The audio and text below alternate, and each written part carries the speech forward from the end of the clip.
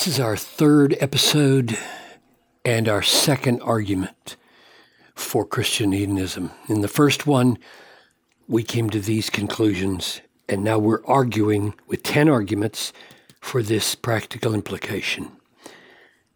The conclusion from Psalm 16, especially verse 11, which we'll see here, is this.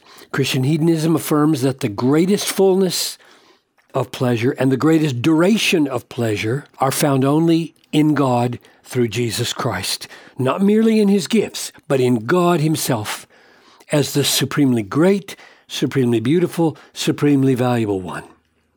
Therefore, Christian hedonism affirms that it is the God-given duty, there's the big takeaway, the God-given duty of all people to pursue this fullest and longest, so the greatest duration and the greatest fullness.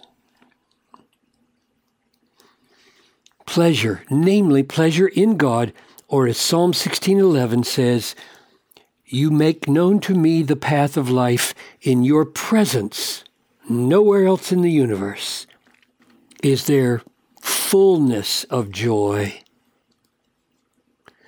At your right hand are pleasures forevermore." So, we're arguing now with 10 arguments, and this is our second one, for this is so. In other words, it doesn't just follow from Psalm 16:11. That could be seen as argument number 1, but I'm just laying it down with 16:11 and saying, now there are 10 more biblical arguments that it is our duty to pursue our fullest pleasure in God. And here's the argument number 2. God warns of judgment if we fail to find our greatest delight in God.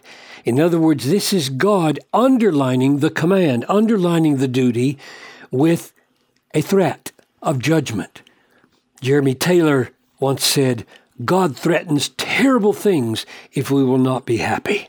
It's kind of a jarring way to put it because we don't usually think of needing any kick in the rear end in order to be happy. But oh yes, we do, because we find our happiness in suicidal things, which doesn't lead to happiness, but to destruction. And we need to be kicked in the rear end with threats of judgment in order to wake up and find our greatest delight in the only place where it will be full and forever.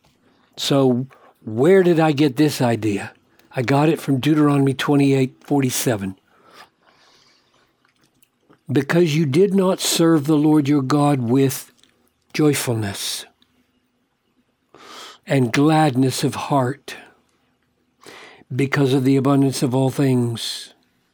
In other words, all this abundance that God shared with you to show you what kind of God he is, so that you would delight in serving him. You didn't. Therefore, you shall serve your enemies. So this is what I'm calling the warning or the threat. You will serve your enemies whom the Lord will send against you in hunger and thirst, in nakedness and lacking everything, and he will put a yoke of iron on your neck until he has destroyed you. Now notice, he could have simply said, which he did in Nehemiah 9, because you did not serve the Lord your God, comma, therefore you shall serve your enemies. That's true. But he said something more essential here, because true service is service with joyfulness and gladness. And when their outward service was happening, but their inward joy and gladness were missing, they still were coming under the judgment of God. That's what's so shocking and sobering here.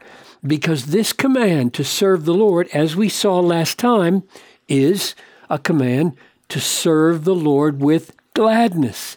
That is a command. If we disobey that command, if we say to the Lord, I don't care about finding joy in you, frankly, I find much more joy in money, much more joy in sex, much more joy in power, much more joy in friends, much more joy in my vocation that I find in you, but I'll still go to church, I'll still read my Bible, I'll still do the all out religious things. We're going to go to hell if we talk that way and live that way and are that way without repenting to the end. So this is a hugely serious warning because this matters. It's not here for nothing.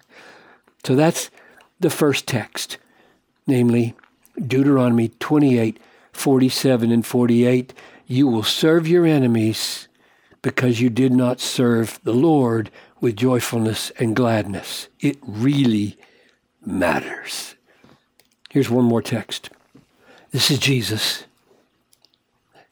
Matthew 10. Do not think that I have come to bring peace on the earth. I have not come to bring peace, but a sword. For I have come to set a man against his father, a daughter against her mother, a daughter-in-law against her mother-in-law.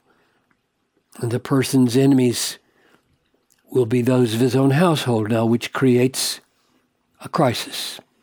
Namely, okay, will you abandon Jesus because it's going to be this costly? It's going to cost you family relationships. And so he adds this warning. Whoever loves father or mother more than me is not worthy of me. That's a warning. That's a dreadful warning. And whoever loves son or daughter more than me is not worthy of me. That's a double threat.